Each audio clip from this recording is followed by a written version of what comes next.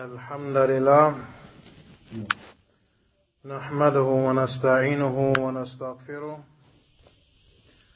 ونعوذ بالله من شرور أنفسنا ومن سيئات أعمالنا من يهده الله فلا مضل له ومن يضلل فلا هادي له وأشهد أن لا إله إلا الله وحده لا شريك له وأشهد أن محمدا عبده ورسوله صلى الله عليه وسلم يا أيها الذين آمنوا اتقوا الله حق تقاته ولا تموتن إلا وأنتم مسلمون يا أيها الناس اتقوا ربكم الذي خلقكم من نفس واحدة وخلق منها زوجها وبث منهما رجالا كثيرا ونساء واتقوا الله الذي تساءلون به والأرحام إن الله كان عليكم رقيبا يا أيها الذين آمنوا اتقوا الله وقولوا قولا سديدا يصلح لكم أعمالكم ويغفر لكم ذنوبكم ومن يطع الله ورسوله فقد فاز فوزا عظيما أما بعد فإن أصدق الحديث كتاب الله وخير الهدي هدي محمد صلى الله عليه وسلم وشر الأمور محدثاتها وكل محدثة بدعة وكل بدعة ضلالة وكل ضلالة في النار.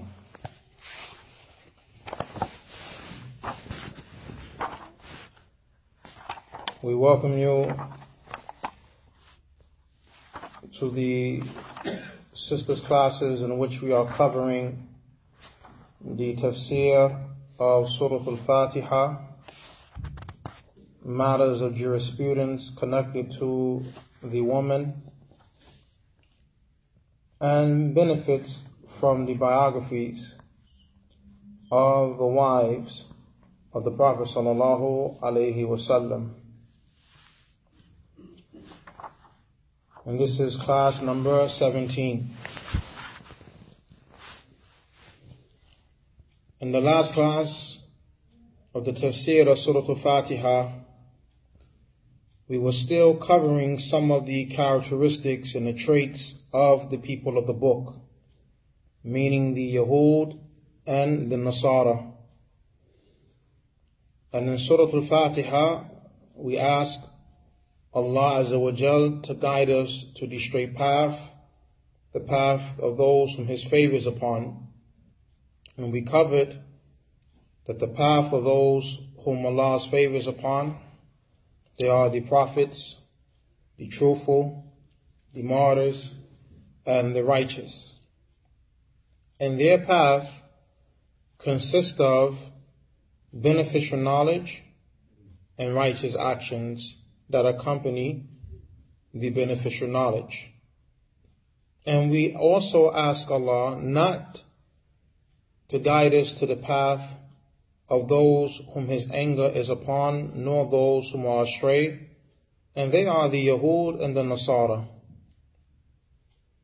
And the Yahud, Allah's anger is upon them because they have knowledge and they do not practice their knowledge.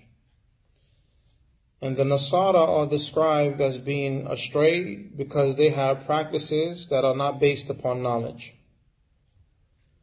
And this goes against the path of those whom Allah's favor is upon, because they combine between the beneficial knowledge and righteous actions. The 10th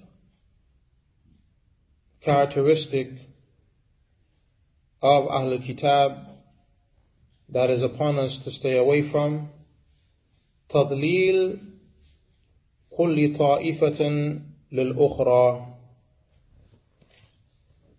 that each group from amongst them declares the other group to be misguided. قال الله سبحانه وتعالى وقالت اليهود ليست النصارى على شيء وقالت النصارى ليست اليهود على شيء وهم يتلون الكتاب. Allah subhanahu wa ta'ala, He states that the Yahud, they say that the Nasara, they are not upon anything. And the Nasara say that the Yahud are not upon anything, while they all read the book. Here Allah Azza wa Jal, He describes the Yahud declaring the Nasara to be astray, and the Nasara declaring the Yahud to be astray, although they both are connected to the same scriptures. Likewise, you find amongst the Muslims from the different groups, as an example, those who are connected to fiqh in the religion. When they see those who are devoted to worship, they do not consider them to be individuals who are upon knowledge. Rather, they view them to be ignorant.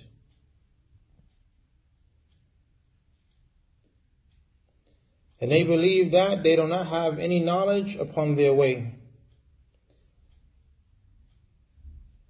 And then many from those who are devoted to worship, when they see these individuals who devote themselves to learning the matters of jurisprudence in the religion, they view that dedicating oneself to learning legislation and knowledge, this is nothing,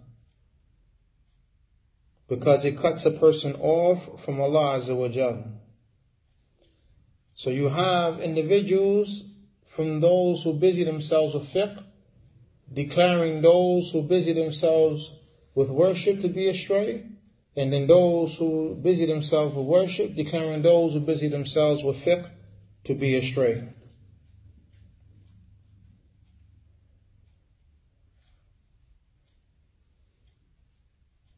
That which is correct, whatever the Quran and the Sunnah has come with the understanding of the Sahaba, this is the truth. And whatever opposes the Quran and the Sunnah with the understanding of the Sahaba, then it is falsehood. This is what we use as a tool to measure and weigh and view things in Islam. The Quran, the Sunnah, the understanding of the Sahaba.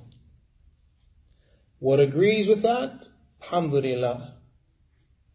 What opposes it, we reject. When we look at the Quran and the Sunnah and the way of the Sahaba, knowledge precedes actions. Knowledge precedes actions. Allah subhanahu wa ta'ala in His book commands the Prophet Muhammad sallallahu alayhi wasallam with actions. Commands the Prophet sallallahu alayhi wasallam with knowledge before He commands him with actions.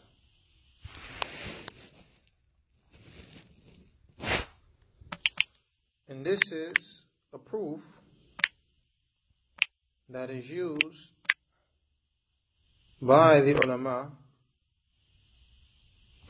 to establish that knowledge precedes statement and action. The statement of Allah, فَعْلَمْ أَنَّهُ لَا إِلَهَ إِلَّا اللَّهُ وَاسْتَغْفِرْ لِذَنْبِكَ وَلِلْمُؤْمِنِينَ وَالْمُؤْمِنَاتِ.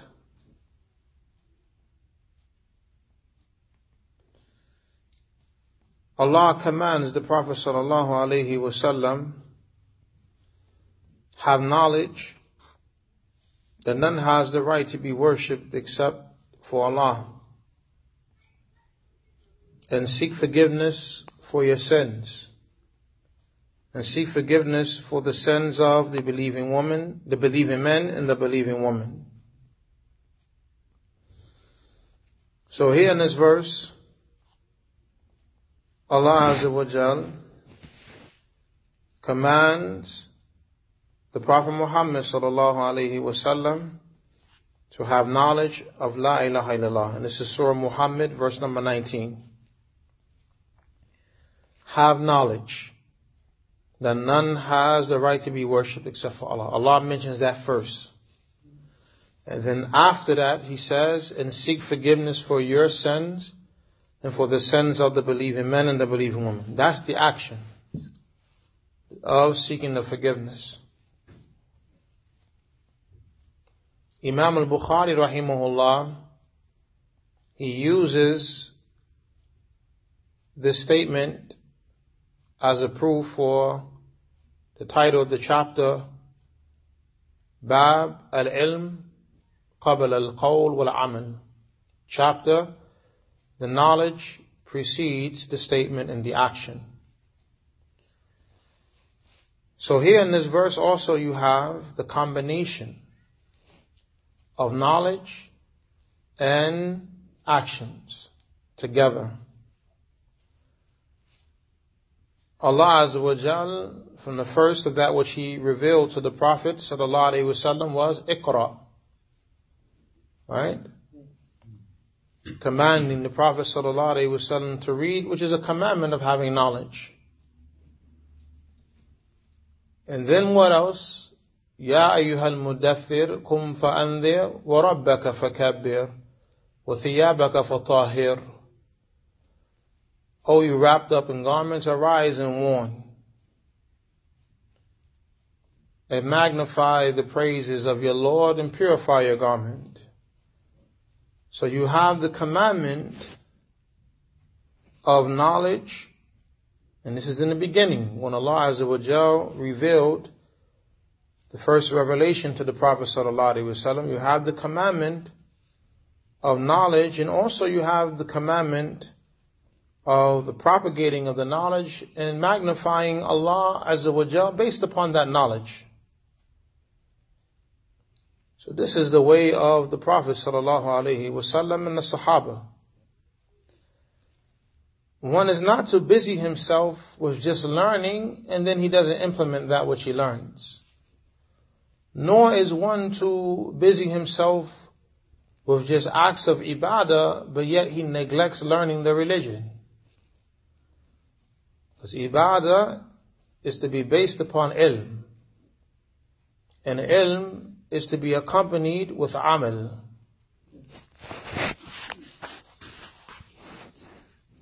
So no one in Islam has the right to declare another Muslim to be astray, except that that Muslim has opposed the Kitab, the Sunnah, the understanding of the Sahaba, the practice of the Sahaba.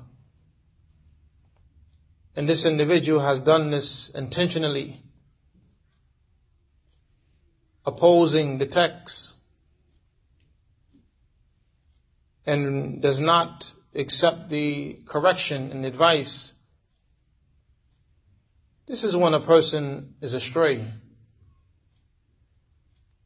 doing things based off of ignorance, refusing to turn towards learning the deen. This is when a person is astray.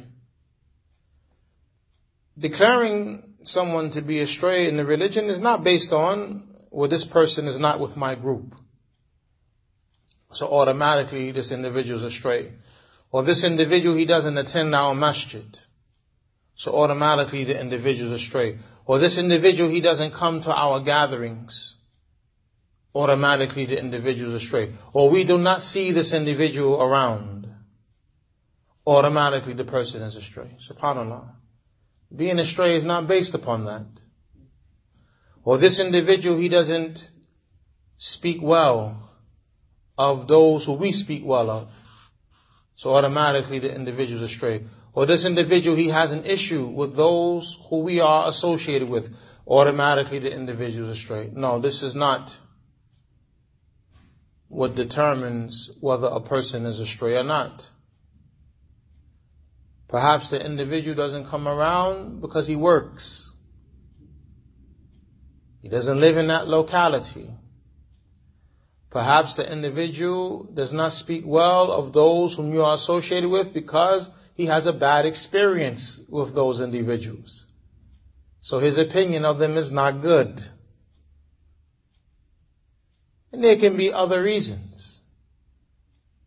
But at the same time, this individual, he's adhering to the Kitab and the Sunnah with the understanding of the Sahaba radiallahu anhum ajma'in. This is highly possible. So we have to be careful with being similar to the people of the book in this regard, each group declaring the other group to be astray while both read the same scriptures. And this is a warning to the people of the Sunnah, those who ascribe themselves to the Salaf as-Salih, the righteous predecessors, the early generations of Muslims, those virtuous generations, the ones whom the Prophet ﷺ, he said, خَيْرُ النَّاسِ قَرْنِي ثُمَّ الَّذِينَ يَلُونَهُمْ ثُمَّ الَّذِينَ يَلُونَهُمْ, that the best of the people is my generation and those who follow them and those who follow them. Those who ascribe themselves and connect themselves to these generations of Muslims, be careful of declaring one another to be astray without proofs and evidences. You have individuals who believe in the Quran with the correct aqidah, and they worship Allah according to the Quran in the correct manner. They believe in the Prophet ﷺ with the correct aqidah, and they follow the sunnah of the Prophet ﷺ. And they adhere to the way of the Salaf as-Salih, starting with the Sahaba radiallahu anhum ajma'in. And they adhere to those who follow them up into our day and time, following the scholars of the Sunnah. Be aware that you have individuals who have the same methodology, declaring one another to be astray without proofs and evidences, without justification. This is the way of Ahlul Kitab.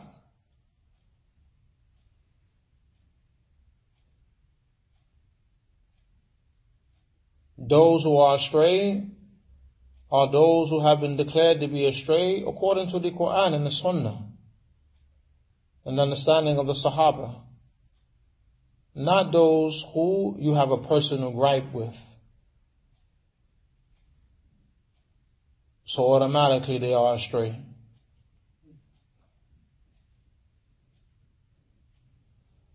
Or those who you have a difference with in a matter from the different matters, and there are different angles of understanding, justified angles of understanding. So the person doesn't take your view and your opinion, so you declare the other one to be astray. No, this is not correct.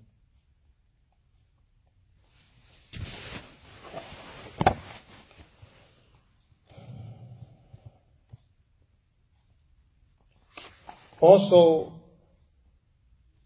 the Prophet ﷺ mentioned that the people of this ummah, not all, but there are people from this ummah, they will follow the ways of Persia, or the Persians and the Romans.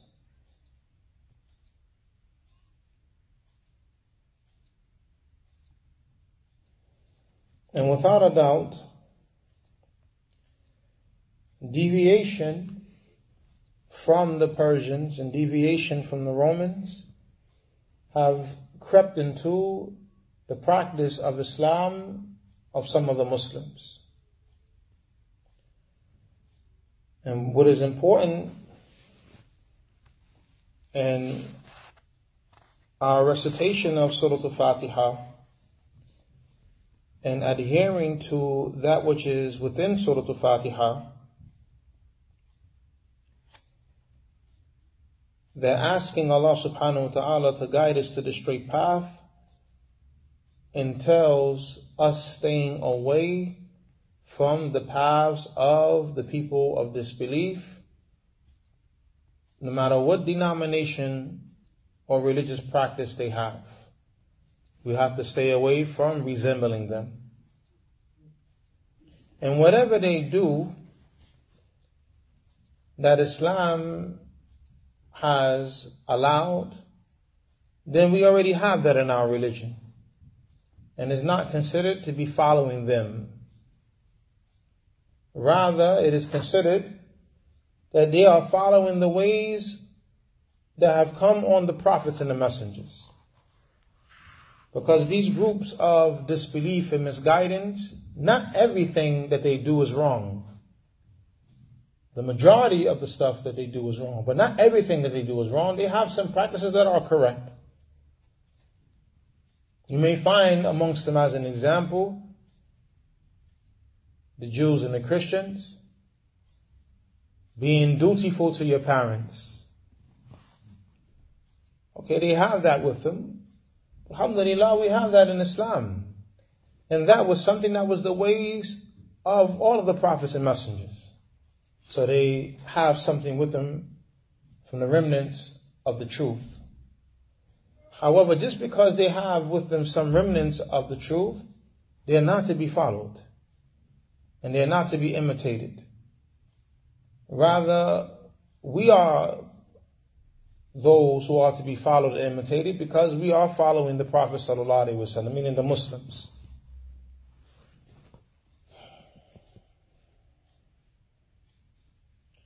So we must keep away from that which causes the anger of Allah subhanahu wa ta'ala, and we must keep away from that which will make us to be from the people who are astray. Bismillah, alhamdulillah, wassalatu wassalam ala nabiyyina Muhammad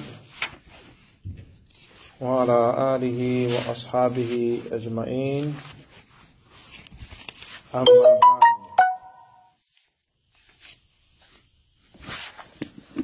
Now, in the last class,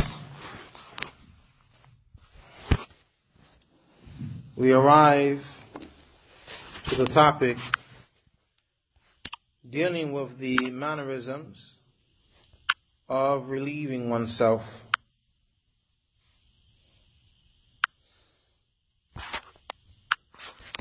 And from that which we covered,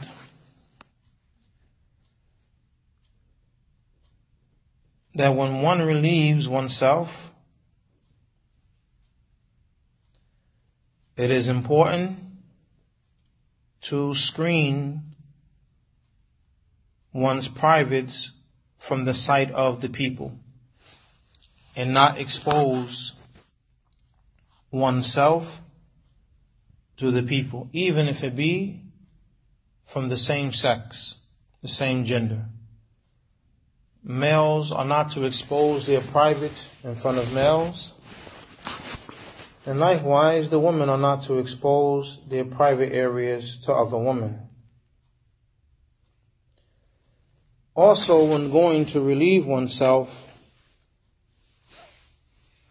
one should make the dua before entering into the bathroom,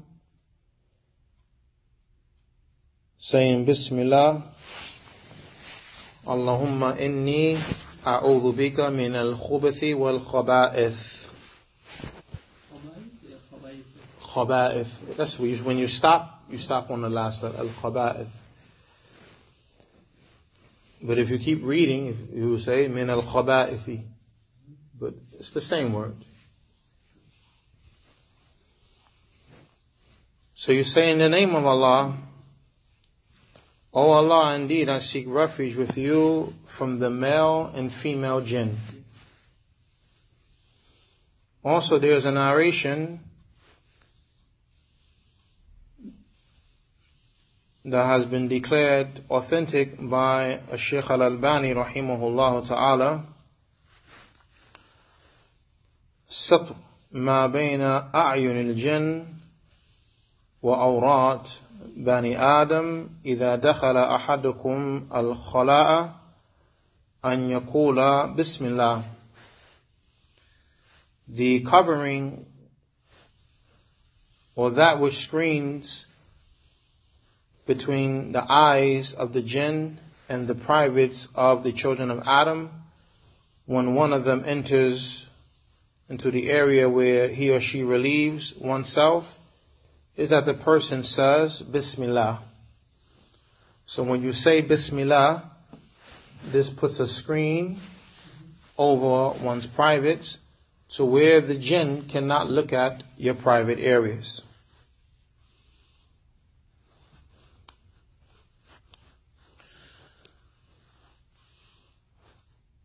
Also, we cover that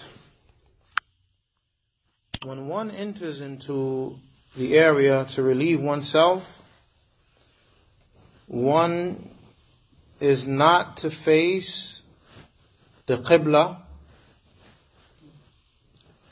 or turn one's back to the Qibla. And this is based upon the statement of the Prophet sallallahu alaihi wasallam, إذا أتيتم الغائط فلا تستقبلوا القبلة ولا تستدبروها ولكن شرقوا أو غربوا. When one of you goes to relieve himself or herself, do not face the Qibla, nor turn your back to the Qibla. Rather, put it to your right or to the left of you.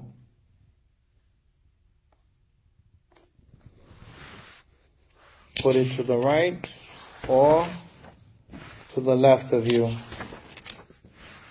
And this is for the purpose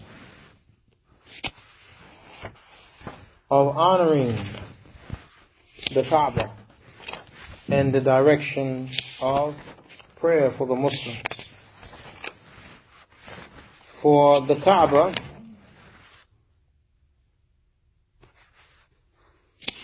is the sacred house of Allah subhanahu wa ta'ala.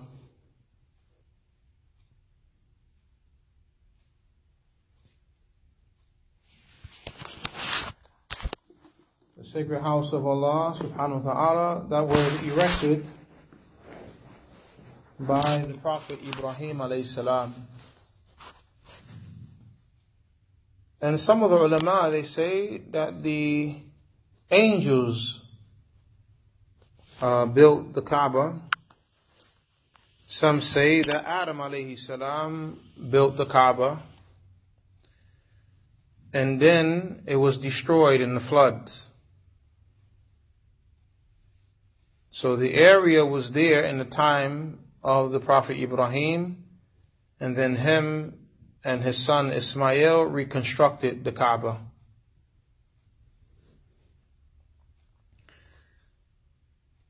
And the people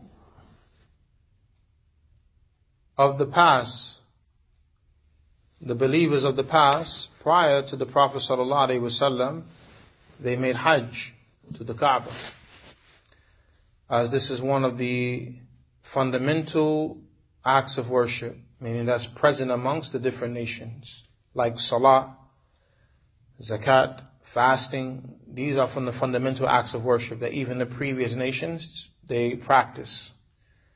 Hajj is also one of them. So when honoring the house of Allah subhanahu wa ta'ala, one is not to pray, one is not to relieve oneself facing that direction. But the scholars, they differ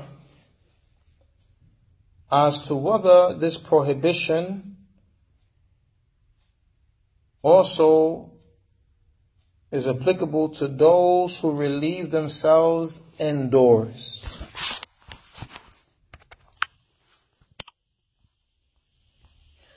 As for when one is outdoors, then the matter is clear. The hadith are clear. Do not face the Qibla.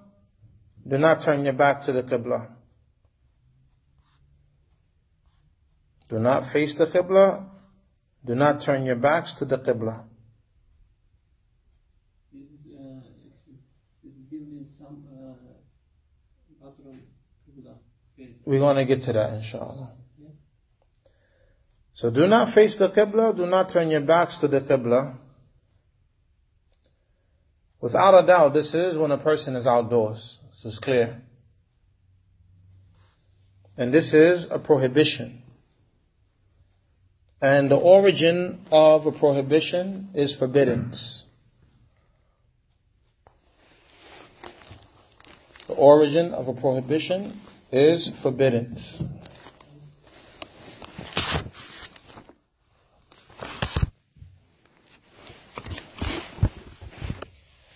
And we do not have that which removes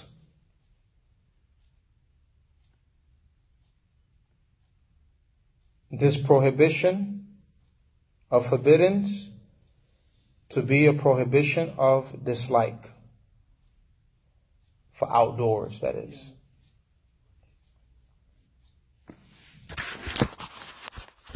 As for when one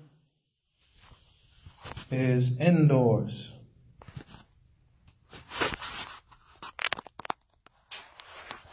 you have the scholars disagreeing about this matter.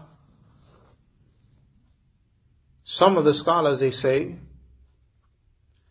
that when a person is indoors, that it is allowed for a person to face the Qibla or turn one's back towards the Qibla because one is indoors. And that which they use as a proof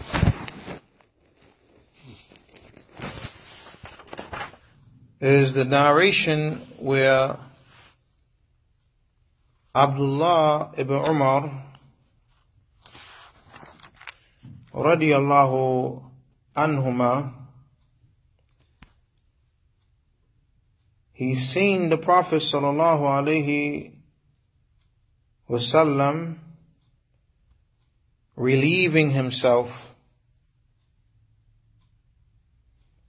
and he was facing the direction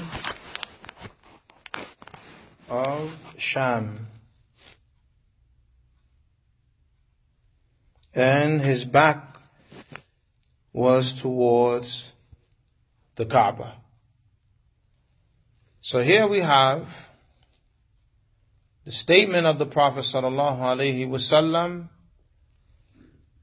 when one goes to relieve himself, do not face the Qibla or turn one's back to the Qibla. But now Abdullah ibn Umar, he sees the Prophet sallallahu alaihi wasallam facing towards the Qibla. Facing towards Sham, and his back is towards the Qibla. Some scholars, they say, well, this was specific for the Prophet sallallahu alaihi wasallam. Only he can do that. It's not for the rest of the Muslims. However, this is not accepted. Why? Because the origin is that whatever the messenger does, he's an example for us in these affairs. As Allah mentions, لَقَدْ كَانَ لَكُمْ فِي رَسُولِ اللَّهِ أُسْوَةٌ حَسَنَةٌ, that indeed you have in the messenger of Allah a beautiful example. So the Prophet ﷺ is an example for us. And we do not say that something is specifically for the Prophet ﷺ unless there is a proof that shows that the matter is specific for the Prophet ﷺ and not for the rest of the Muslims.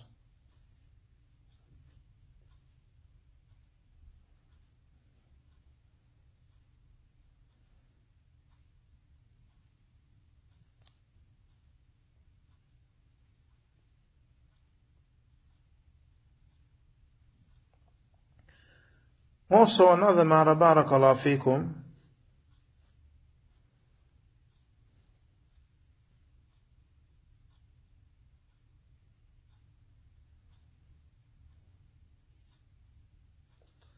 is another narration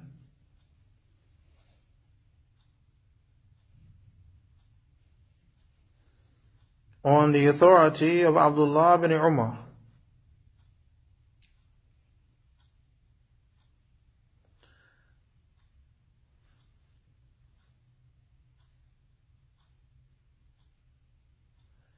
The Abdullah bin Umar, he took his camel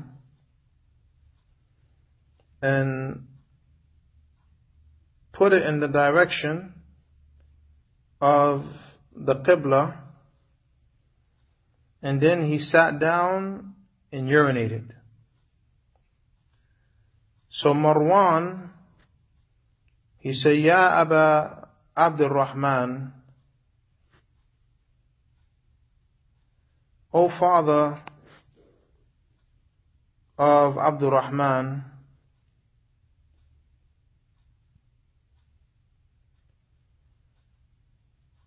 is not this act something that has been prohibited? Meaning, facing the Qibla. So Abdullah ibn Umar radiallahu anhuma, he said, Bala, rather this act has been made prohibited. إنما نهي عن هذا في الفضاء. أما إذا كان بينك وبين القبلة شيء يسترك فلا بأس به. He said, rather, yes, this has been prohibited. Meaning one facing the Qibla when relieving oneself. He said, but this is when one is out in the open. As for when there is something between you and between the Qibla that screens you, then there is no harm.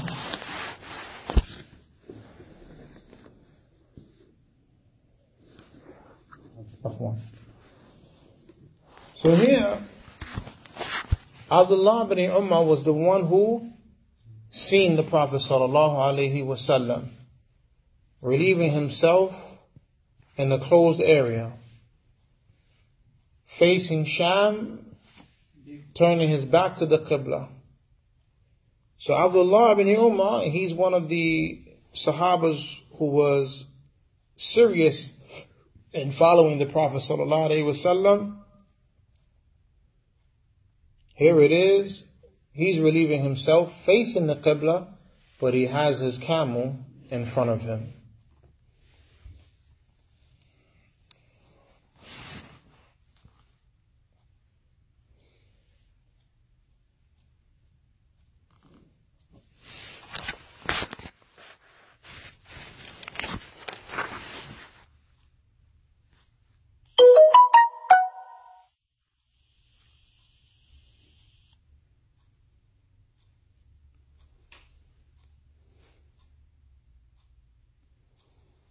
Also, there is a narration on the authority of Jabir radiyallahu anhu, where he stated, Nahana Rasulullah sallallahu alayhi wa sallam an nastaqbil al-qibla bigha'it or bowl, فرأيته قبل أن يموت بعام يستقبلها. And this narration is in the Sunan of Abi Dawood and Ibn Majah. He said, the Messenger sallallahu alayhi wasallam, the Messenger of Allah sallallahu alayhi wasallam prohibited us from facing the Qibla when we defecate or urinate. And then I seen him a year before he died facing the Qibla.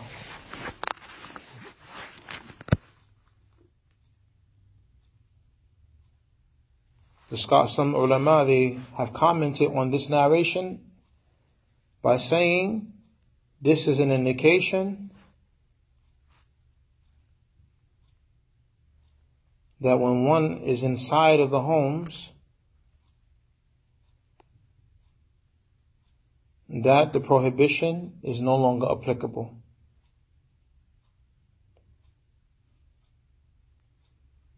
Because the Prophet sallallahu alaihi wasallam, he did this.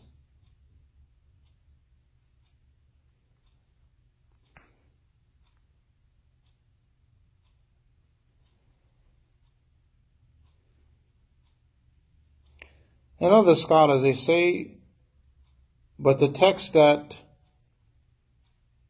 prohibit are general. So, you go according to the general wording.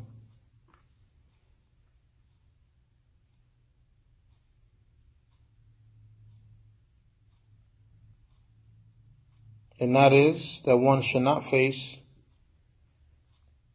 the Qibla, nor turn one's back to the Qibla when one is indoors. And this has come on some of the Sahaba, where they understood this to be general. Like Abu Ayyub radiyallahu anhu. He said, when we came to Sham,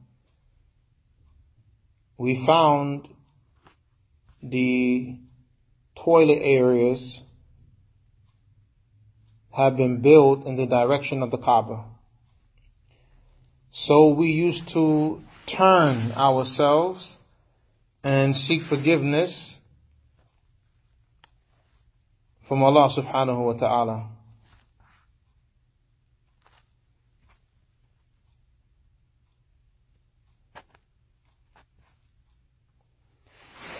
And what is meant by we used to seek forgiveness?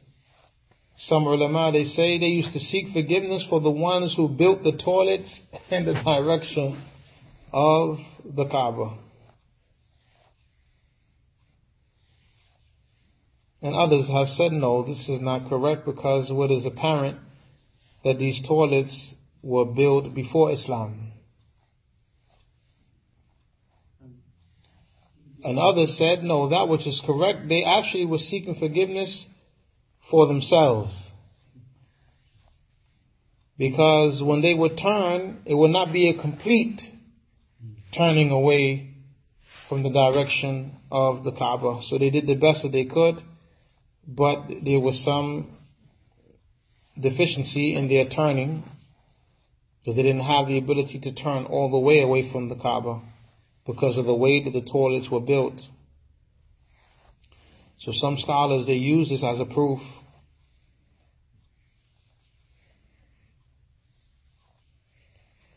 that whether you are indoors or outdoors, one should not face the Qibla or turn one's back to the Qibla. And they say, as for those narrations where the Prophet sallallahu alaihi wasallam faced the Qibla or turn his back to the Qibla, they say that whenever you have a statement of the Prophet ﷺ and then you have an action that goes against the statement, that the statement is given precedence over the action. Because it could be, going back to the other matter, that the matter is specifically for the Prophet ﷺ. So that's why he did it. So, but you still have his statement. But again, there is no clear evidence that the act was specifically for the Prophet ﷺ. And you have the scholars, they mention that when relieving oneself indoors, that this is a matter that is easier and lighter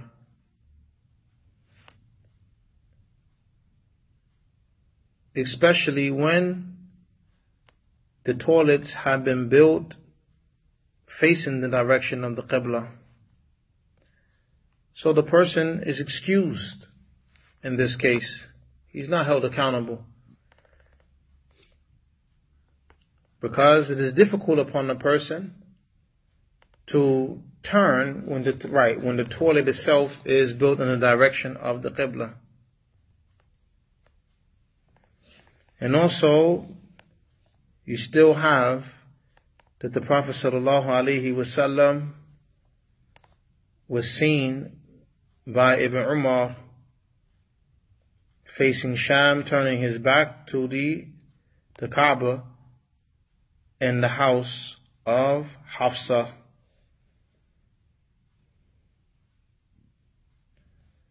And in the event, Allah knows best. But those who build houses and the likes, especially for the Muslims, it's best. Don't build the toilet in the direction of the Qibla. So therefore, you escape the differing of the scholars in this matter. Allah subhanahu wa ta'ala a'lam.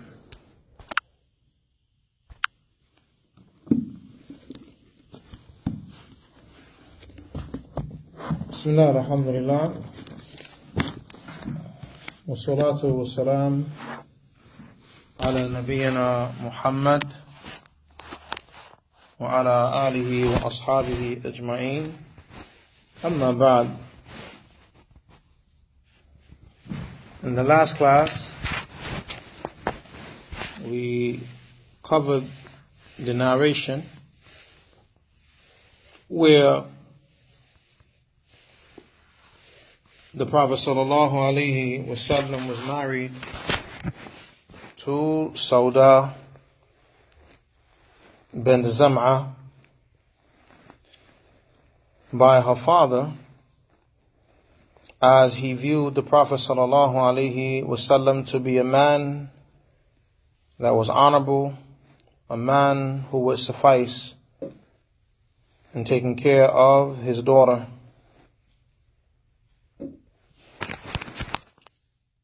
And Sauda radiyallahu anha, she married the Prophet sallallahu alaihi wasallam.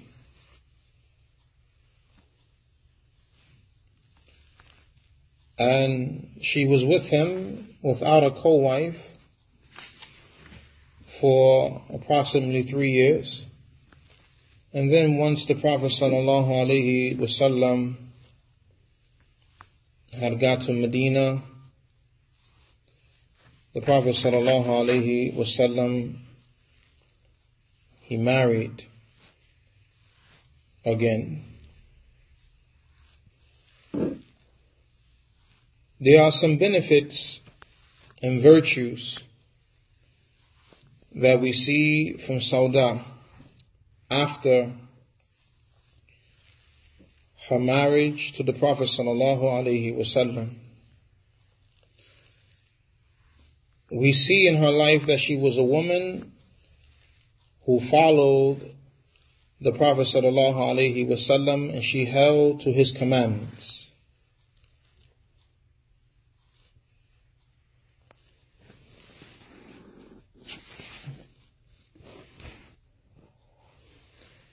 Also we see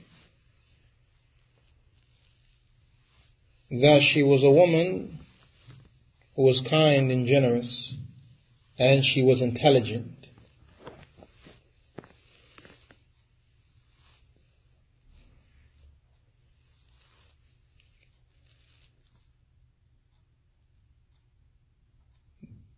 Sauda radiallahu anha,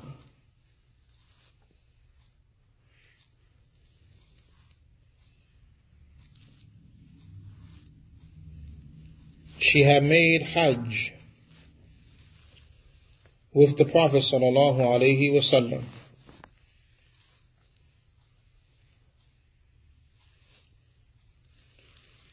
And the Prophet sallallahu alaihi wasallam, he said to his wives during the farewell Hajj, after making the Hajj, or when they made the Hajj, هذه ثم ظهور الحصر.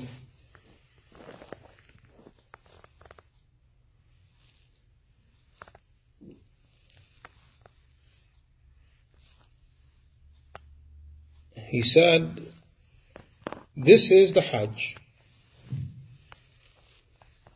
And then after this, the backs of the straw mats.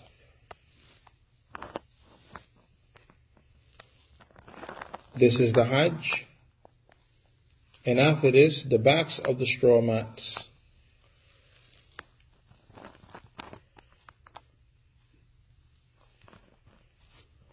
And another wording,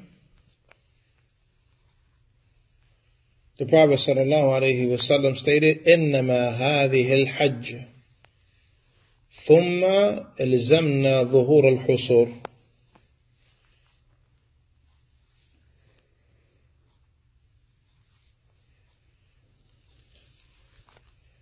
The Prophet sallallahu alaihi wasallam, he stated to his wives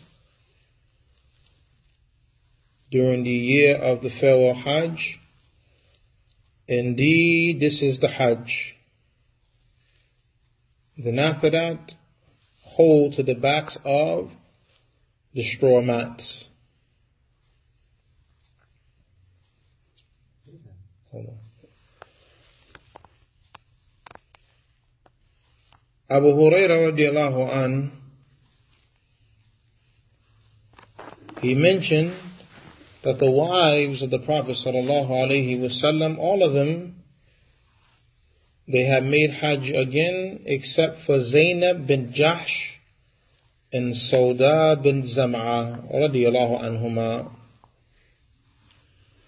وكانتا تقولان والله لا تحركنا والله لا تحركنا دابة بعد قول رسول الله صلى الله عليه وسلم هذه ثم ظهور الحصر.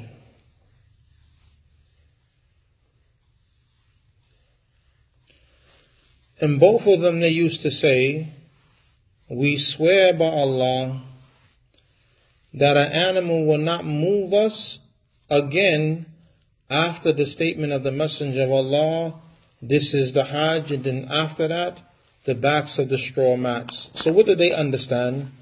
They understood from the Prophet sallallahu alaihi wasallam to remain in their homes and not to make Hajj again. So for this reason, they did not make Hajj again, meaning Zainab and Sauda bin Zam'a, following the statement of Allah, وَقَرْنَ فِي بُيُوتِكُنَّ وَلَا تَبَرَّجْنَا تَبَرَّجَ الْجَاهِلِيَّةِ الْأُولَى. And remain in your homes and do not make a dazzling display of yourself like in the first time of the pre-Islamic ignorance. So Sauda, this is what she understood from the Prophet sallallahu alaihi wasallam, that she was to remain in her home. And some narrations mention that Sauda radiallahu anha did not come out of her home ever after that. And that she did not come out of her home until she was taken out as a deceased woman, so that she can be prayed over and buried in the janazah. But the point is, this was her strong adherence to the Prophet sallallahu alaihi wasallam. This was the understanding of Zainab bin Jahsh and Sauda bin Zam'ah. Now, does this mean that the rest of the wives of the Prophet sallallahu alaihi wasallam oppose the commandment of the Prophet sallallahu alaihi wasallam? No, because their understandings of this were different. And the Mashiach have mentioned that this was a matter of ijtihad and what was intended by the Prophet sallallahu alaihi wasallam. As Umar bin al-Khattab, he allowed for the wives of the Prophet sallallahu alaihi wasallam to make Hajj.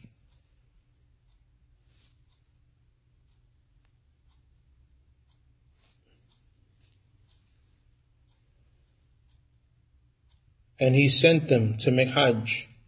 And likewise Uthman after him sent them to make Hajj.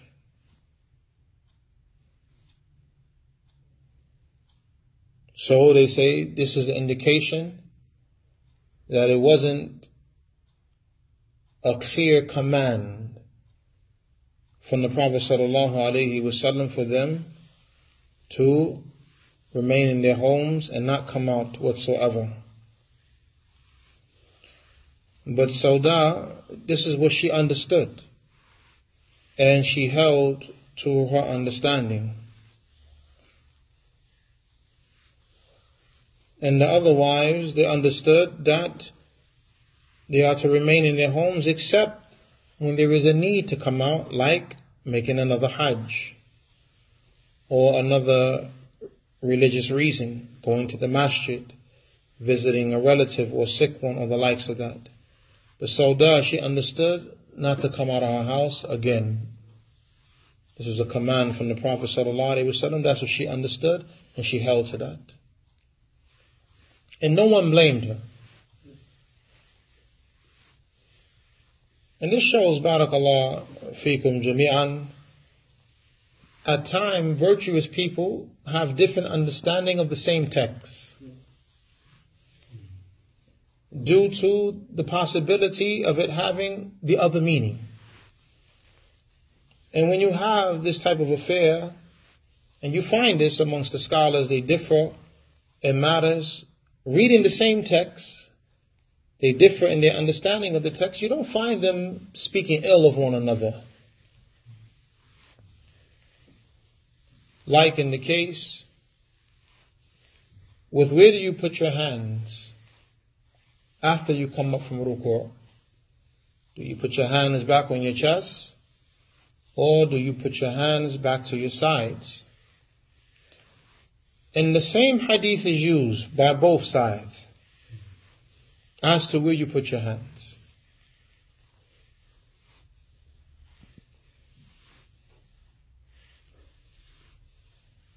But the point here is to show how serious Sauda was in following the commandments of the Prophet sallallahu alaihi wasallam.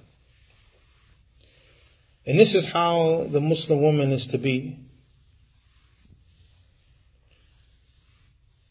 And that is, she is a woman who is staunch when it comes to following the Sunnah. She is a woman of the Sunnah, following the commandments of the Prophet sallallahu alaihi wasallam.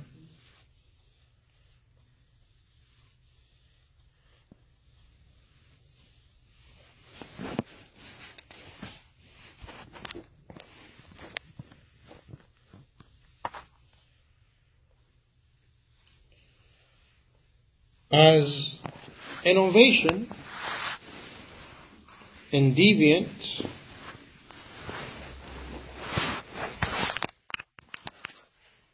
are matters that women, they unfortunately fall victim to. As it is mentioned that the majority of the followers of the Dajjal are the women and the children.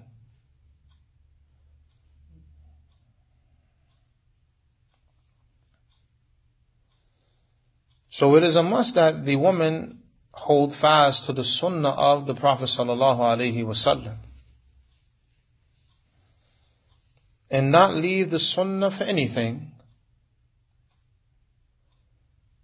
and not allow their emotions to be a cause for them to leave off adhering to the sunnah of the Prophet sallallahu alaihi wasallam. Look at the position of Aisha radiallahu anha. When the woman came to her and said, why is it that we have to make up our fast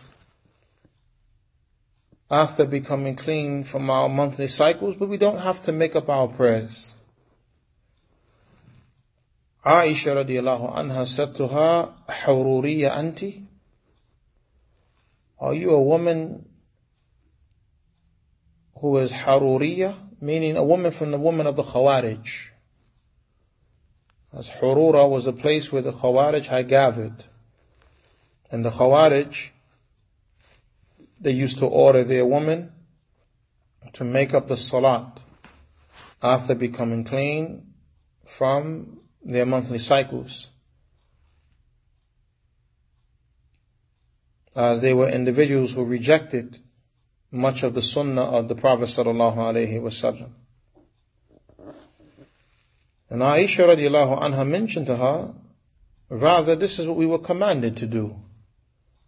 We were commanded in the time of the Prophet sallallahu alaihi wasallam to make up our fast, and we were not commanded to make up our prayers. So look at Aisha radiallahu anha being staunch in following the sunnah. And when we come to her biography, bi'idhnillahi ta'ala, these are some of the points, benefits we will cover, and the benefits of manhaj that we get from this incident with Aisha radiallahu anha, bi'idhnillahi ta'ala.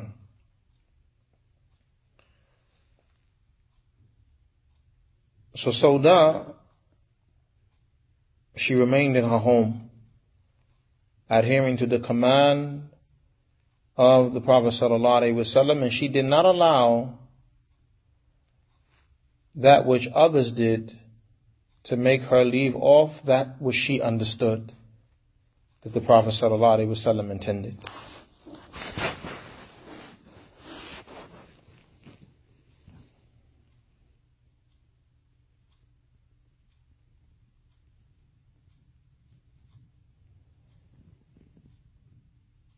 Another point regarding Sauda radiallahu anha, that she was one who did not put herself before the commandments of Allah and His Messenger. As has come in the narration on the authority of Aisha radiallahu anha, that they arrived to Muzdalifah. So Sauda sought the permission of the Prophet sallallahu alaihi wasallam to leave Muzdalifah before the crowd of people leave. And this was due to Sauda at the time being a woman who was up there in age.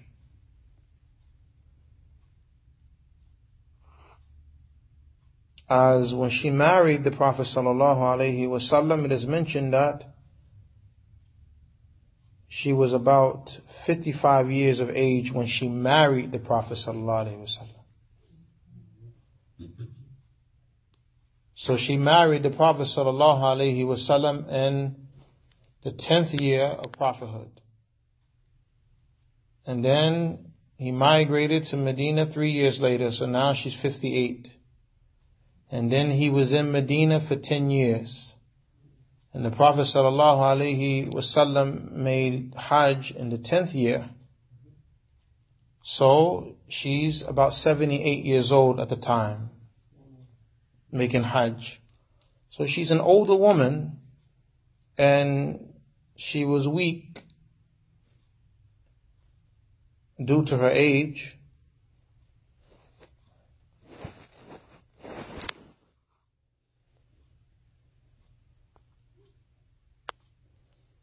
So she sought the permission of the Messenger sallallahu alaihi wasallam to leave before the crowd of people leave.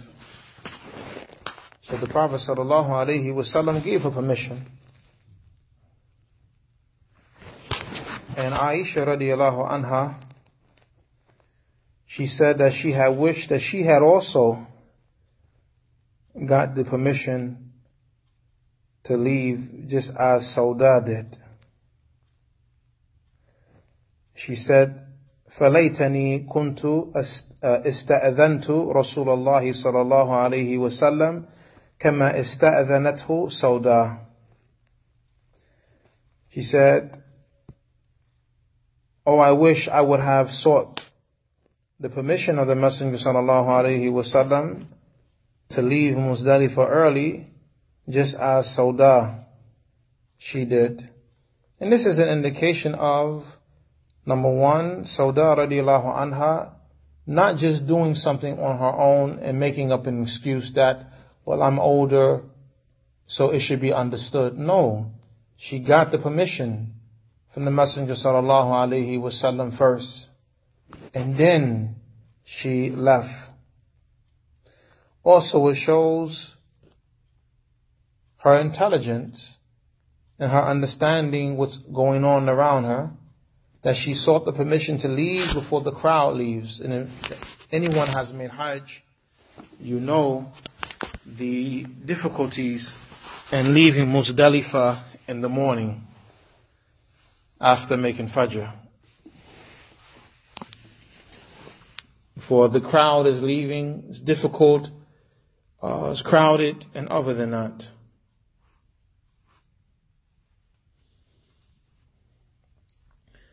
So once again, this is an indication of her adherence to the Sunnah.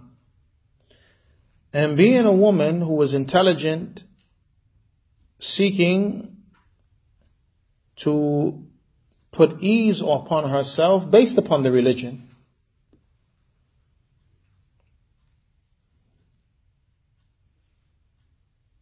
And now, from this act of Sauda, seeking the permission from the Prophet sallallahu alaihi wasallam for her to leave Muzdalifah early, this is not just applicable to Sauda, but this is for all of the women who are in her state. The women who have difficulties upon them and it will be a hardship on them to leave in the morning, they are allowed to leave during the night.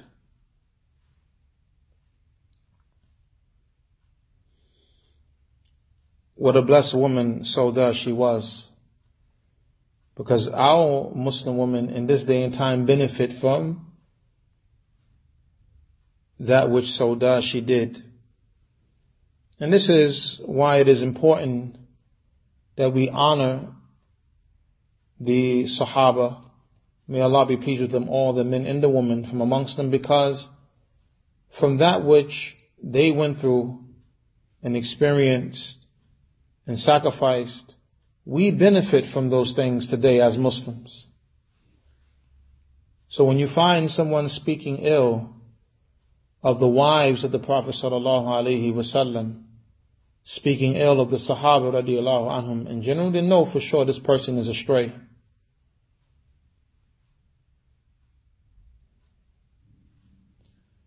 for the wives of the Prophet ﷺ, specifically, and the Sahaba in general, they are the best of the people.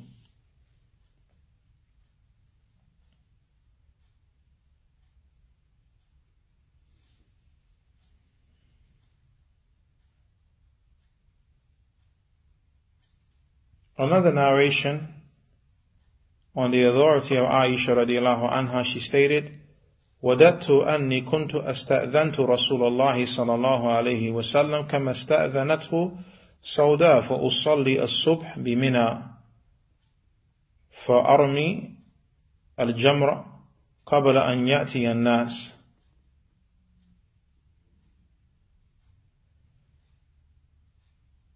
فقيل لعائشة فكان السوداء استأذنته قالت نعم فاستأذنت رسول الله صلى الله عليه وسلم فأذن لها. So she said, I love that I had sought the permission of the Messenger sallallahu alaihi wasallam just as Sauda sought permission so that I can pray the morning prayer in Mina, and I can stone the Jamr before the people come. So it was said to Aisha radiallahu anha, Sauda sought permission from him? She said yes. She sought the permission of the Messenger of Allah, he gave her permission, meaning to leave before morning.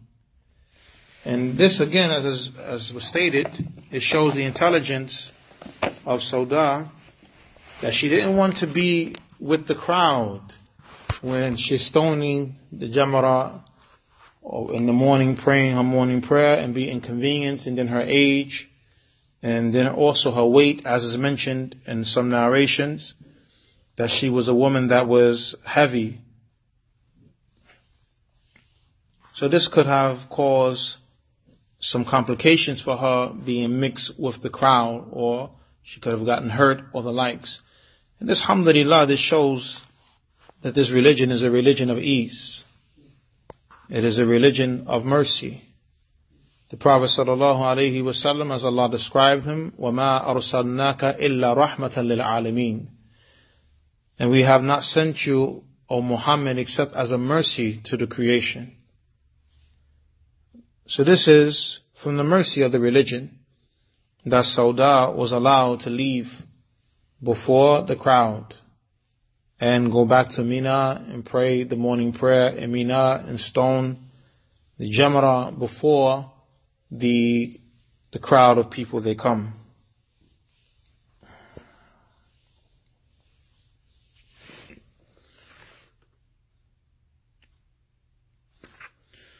Another point from this, and barakallahu fikum, we will end with this point.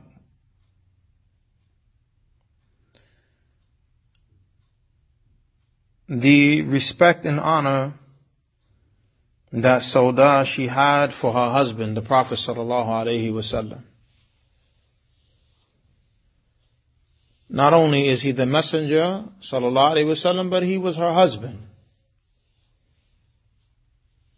And it is befitting that a woman does not take it upon herself to make decisions without consulting with her husband, getting the permission from her husband. And this is from that which preserves the good relationship between a man and his wife, that she shows respect and honor towards her husband. That which we have in Islam of a woman not leaving her home except seeking the permission of her husband, this is not for the purpose of oppressing the woman. Rather, it is for the purpose of the maintaining of the stability in the home and the open lines of communication in the home, and it is a means of protection for the woman, as the women are targets for people of evil. And the men, Allah Azza wa Jal has made them responsible for protecting and maintaining the woman.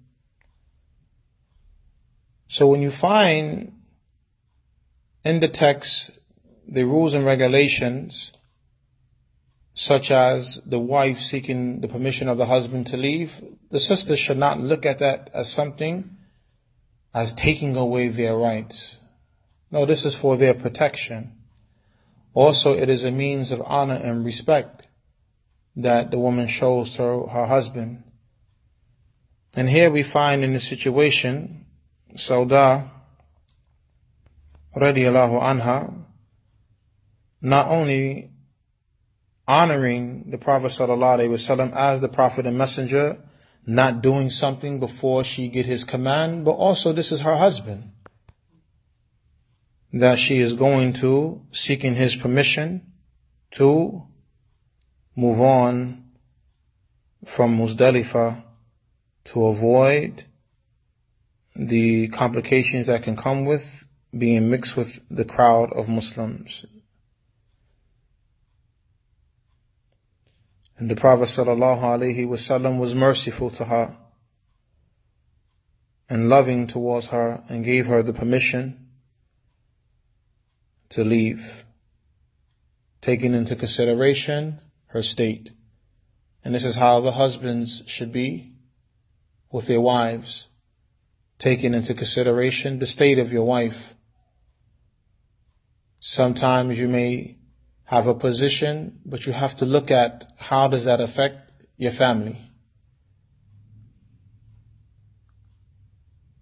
And there are times where we have to be individuals who are lenient within the scope of the religion, and we compromise within the scope of the religion for the comfort of our families. And this is not something that takes away from your manhood.